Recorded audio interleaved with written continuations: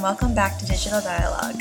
It felt good to say that. It's been a minute. I know, seriously. Thank you for rejoining us after a long hiatus. Obviously, due to the current pandemic, we had to take a break. But I'm Caitlin. And I'm Scott.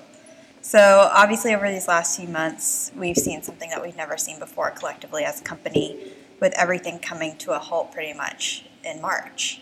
So basically when the state started shutting down, we did too. We followed the guidelines. And Massachusetts specific guidelines, yeah. And we all started working remotely from home. Worked really well. Yeah, it did. And we're lucky to be in an industry too where that's an option. Absolutely. It's not an option for everyone, that's for sure. Yeah, so it was nice to be able to do that, take the necessary precautions. But as the state started reopening, we are back. Mm-hmm. So we're able to record this episode. So yeah, we can kind of go through what we're doing. I mean, like Caitlin said, now that a lot of cities are reopening following the strict guidelines put in place, we wanted to share our new rules in the office that we've all been following to help us transition back into a business routine. So first, we obviously have the most obvious and the one you hear the most: remain 6 feet apart from others, both inside and outside the workplace, wear your mask, follow established protocols to ensure social distancing. So what we did, we spread out workplaces so everyone is at least 6 feet apart while they're working.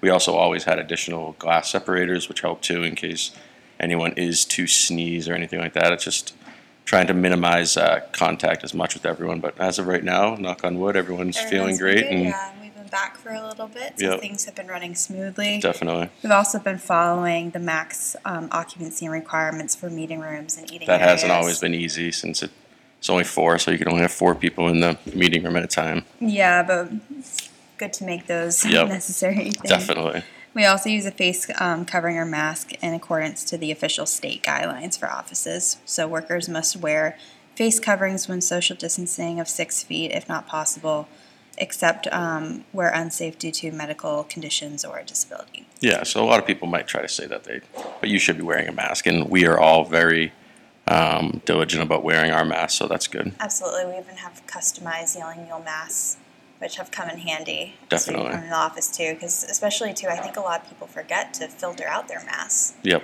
And wash them. I've been washing mine, I think like once a week, maybe a little more than that. But yeah, so it's kind of nice also to have different styles on rotation, because this is obviously going to be our norm for the definitely. future. So yeah, you can see a lot of companies like capitalizing on it too. By making like silk masks or really comfortable cloth ones. Exactly, yeah. In the beginning too, my mom was making my masks for me. She likes to sew. Yep. But then I ended up purchasing my own, and it is kind of fun to, I guess now it's almost like a fashion statement. It definitely will be. You can tell. I bet all the big brands will be getting into it soon.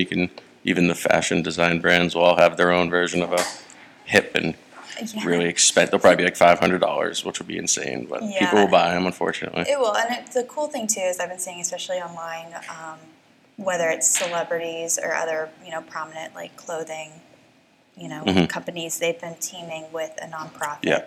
So when you purchase a mask, especially if it's a little steep, like $20, $25, a portion of that will go to the charity that they're working with, which is nice to see that, especially being able to give back in a time like this. Yeah, especially speaking of charity, that actually sparked my memory of something that happened while we were working remotely, the COVID-19 challenge. Yeah, that was awesome that we were able to help work with that. Yeah, that was a competition to see who could design the best new way of a ventilator, I'm pretty sure. Yeah. So we built that website out for them and helped them run that promotion/competition.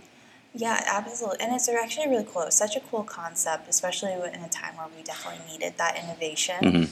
And just opening it up to the public. I think that's the one thing, even though it's like a crazy time and trying time and everyone's trying to readjust, people did get very creative. You saw a lot of helpers and stuff like that, definitely.